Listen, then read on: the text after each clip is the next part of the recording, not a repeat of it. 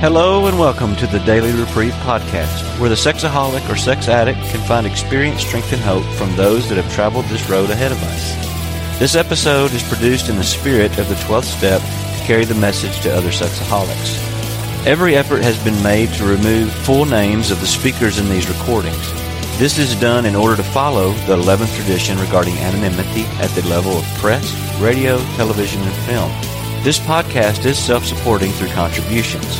If you enjoy listening to this podcast and would like to support the Daily Reprieve, please do so by going to GoFundMe.com, search for the Daily Reprieve, and click on Donate Now. Without further ado, please enjoy today's Daily Reprieve.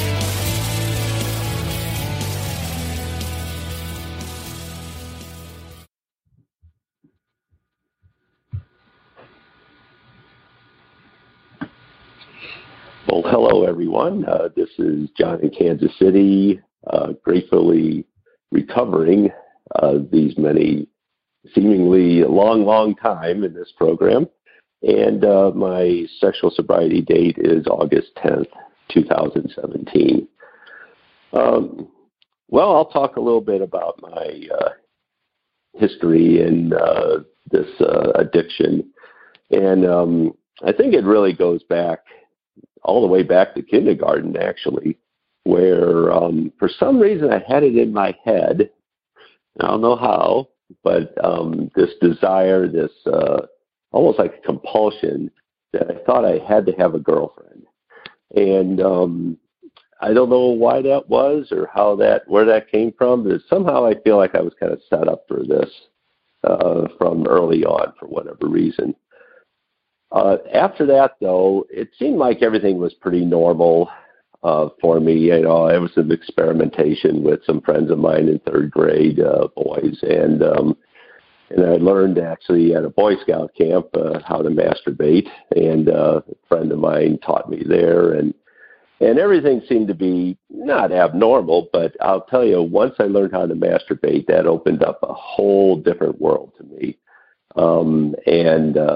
at that point is when a friend of mine introduced me to magazines back in the day, prior to the internet, and also into voyeurism. And so that really kind of fed everything to the point that, I acted out every night, and I spent most of the day actually looking for that fantasy that day, that one girl or woman who had been a girl when I was young, to use as my fantasy that night. And that went on for quite a while. And then when I got into high school, I was in an all-boys school, didn't date much, knew a few girls, but not many, through our program we had for drama and theater. And then when I was 16, my parents arranged for me to spend a weekend with a priest that they knew. And, of course, I thought, okay, this should be fine, no problem there. And, well, let's just say he sexually abused me that weekend. And I think at that point, looking back, that's where things really went sideways for me. I think a lot of my development emotionally and sexually did go off the rails. And it seemed like nothing changed much for my acting out, except I just knew I needed to have more and more of it. And by the time I was in college, I wasn't having any sexual relations with any girls, women, or anything like that, or men, nobody really, except for my own fantasy world in my head and my own masturbation. And then I met who was to become my wife, and we got sexually involved fairly quickly. And before I knew it, within about a year and a half, not only were we getting married, which was fine, I did truly love her, and I'm still with her after 36 years, or I should say she's still with me. And our first of our three children were going to be born, our son. And that came a little earlier than we expected. And so we got married. Our son came a few months later. And it seemed like for some reason, right before he was born, my wife had to spend the night in the hospital. And I remember that very well, that she was not feeling well. And thankfully, it turned out that it was something they could take care of for her. But I was by myself. And when I was by myself, that's where I turned really to my drug big time. And that's where everything exploded. Was I went to my first strip joint. And that was the beginning of a long outbreak. I call it my severe acting out period that lasted approximately 8 years, I think. And it involved everything you could imagine. It was from the adult bookstores, prostitutes, you name it. And it was the whole enchilada. During that time, though, and ever since then, I never had any affairs. It was just a straight up, total lust breakout for me. And there was no emotional connections along the way. And that was really pretty bizarre unto itself, to say the least.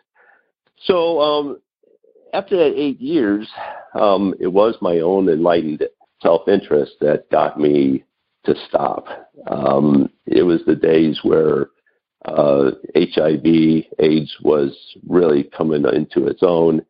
And there was no treatment. I mean, you died from it. And so I just decided that I needed to stop that acting out. Now, after that time, doesn't mean my acting out stopped. Not at all. I was still into some voyeurism. I was still into seeing what I could find with magazines.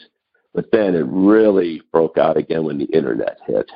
And, it wouldn't matter. My wife could hide the laptop. We could put passwords on things. We could put any type of software that would monitor what I was doing. And I was too smart to get around all of it. I could get around all of it very easily and with no problem whatsoever. So that didn't work at all. And it really wasn't until, I would say, summer of 2001, I knew I had a real problem. Something was wrong. I knew something was wrong.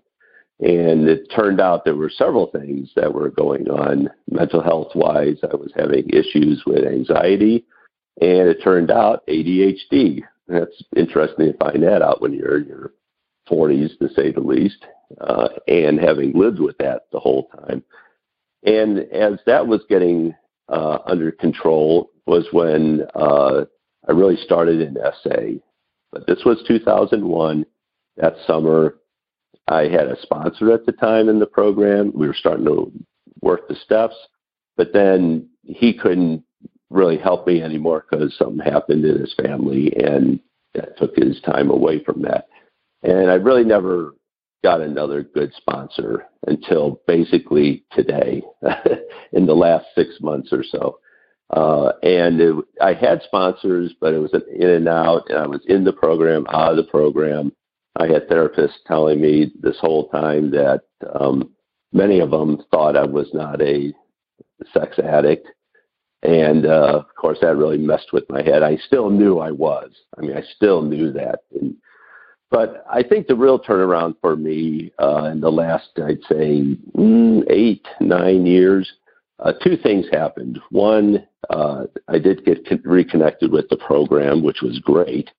But the reason I got reconnected was really twofold, I think. One is I finally learned that I could trust God to help me with this. And second, I got called on the carpet at work for a major problem that I had. And I kind of acted out negatively, and not in the sense of sexually at all or anything to do with that.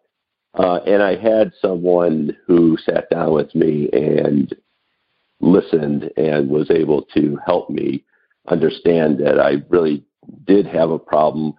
I think she knew that I had a problem, but I never shared it with her.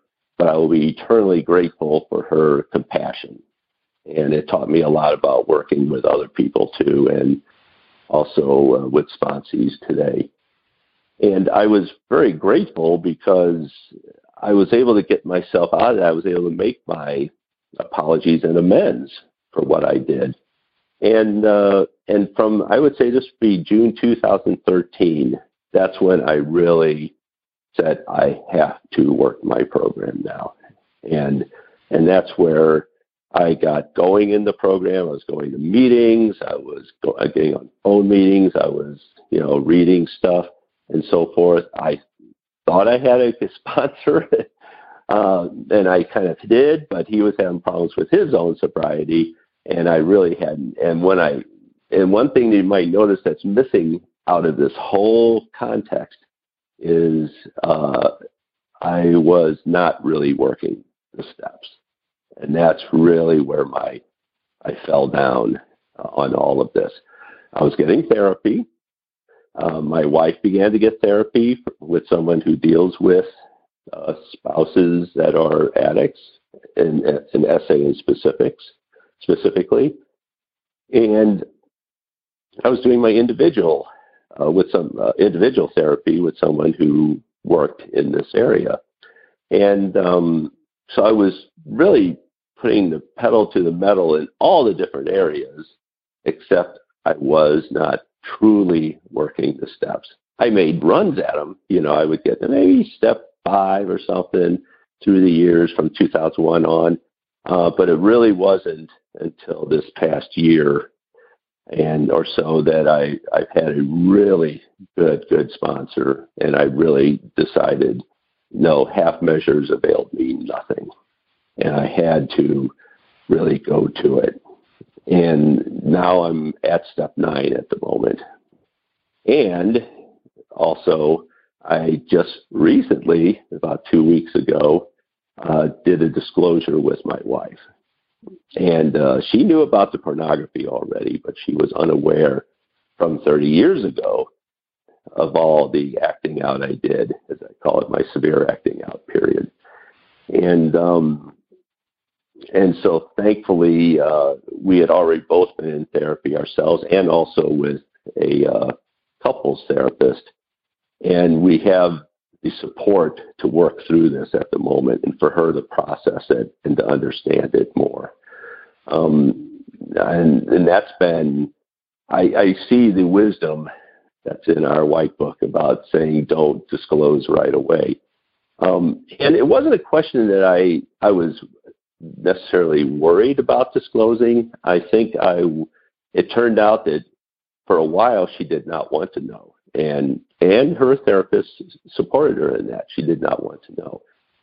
It was SA again who came to the rescue here, and our local Greater Kansas City SA group that had a one-day, and it was an SA Essanon one-day, if you want to call it marathon, we call it wildfire here. That we had both an SA speaker and an Essanon speaker. It was Harvey A. and his spouse Nancy from Nashville came here for the day. And it was that following day that my wife, I think, felt comfortable enough to ask about something from my past. And it happened to be the reason why is not, but I felt that I was able to be honest with her, and I just explained, here are the general areas that I was involved in. I didn't get into specifics, and so forth. And of course, she had her own reactions to it, and I'd be glad to talk with anybody later about that. But I think it's been good. I think it's really been helpful for me to finally have some of this out. But it's been after a lot of years and a lot of work on both our parts to get to that level. I would say this program has been great for me, and my recovery is great. And it's not been simply, I've been saying I'm recovering and I'm feeling better and so forth, and I do feel better, no doubt about that. But my 2 daughters do know that I am a sex addict, a sexaholic, and And they've noticed the change in me over the last few years. My wife has noticed changes in me in the last few years. And I've had to let go of, and it was lifted from me for some, I don't know how, working through the steps. Oh, it's so critical that it was like my higher power for me, God, lifted that from me, all these resentments I had with people and all the anger I had and all these fights I was having in my head with people throughout the years, and especially with my own parents. And that made, it's like it was all lifted, and it was like I could breathe. I felt like I could breathe again after all these years.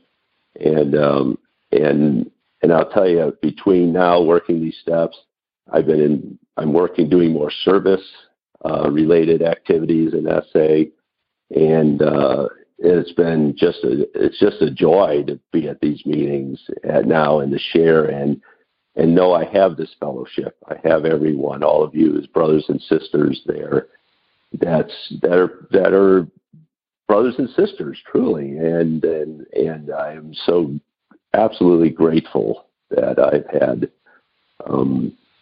this chance for recovery, and I will be forever grateful to God and to the program and to the fellowship for this, and for my family for being absolutely eternally patient with me as I've gotten my recovery and I'm improving them, taking the positive actions of love to improve my relations with others, which is just so critical for me.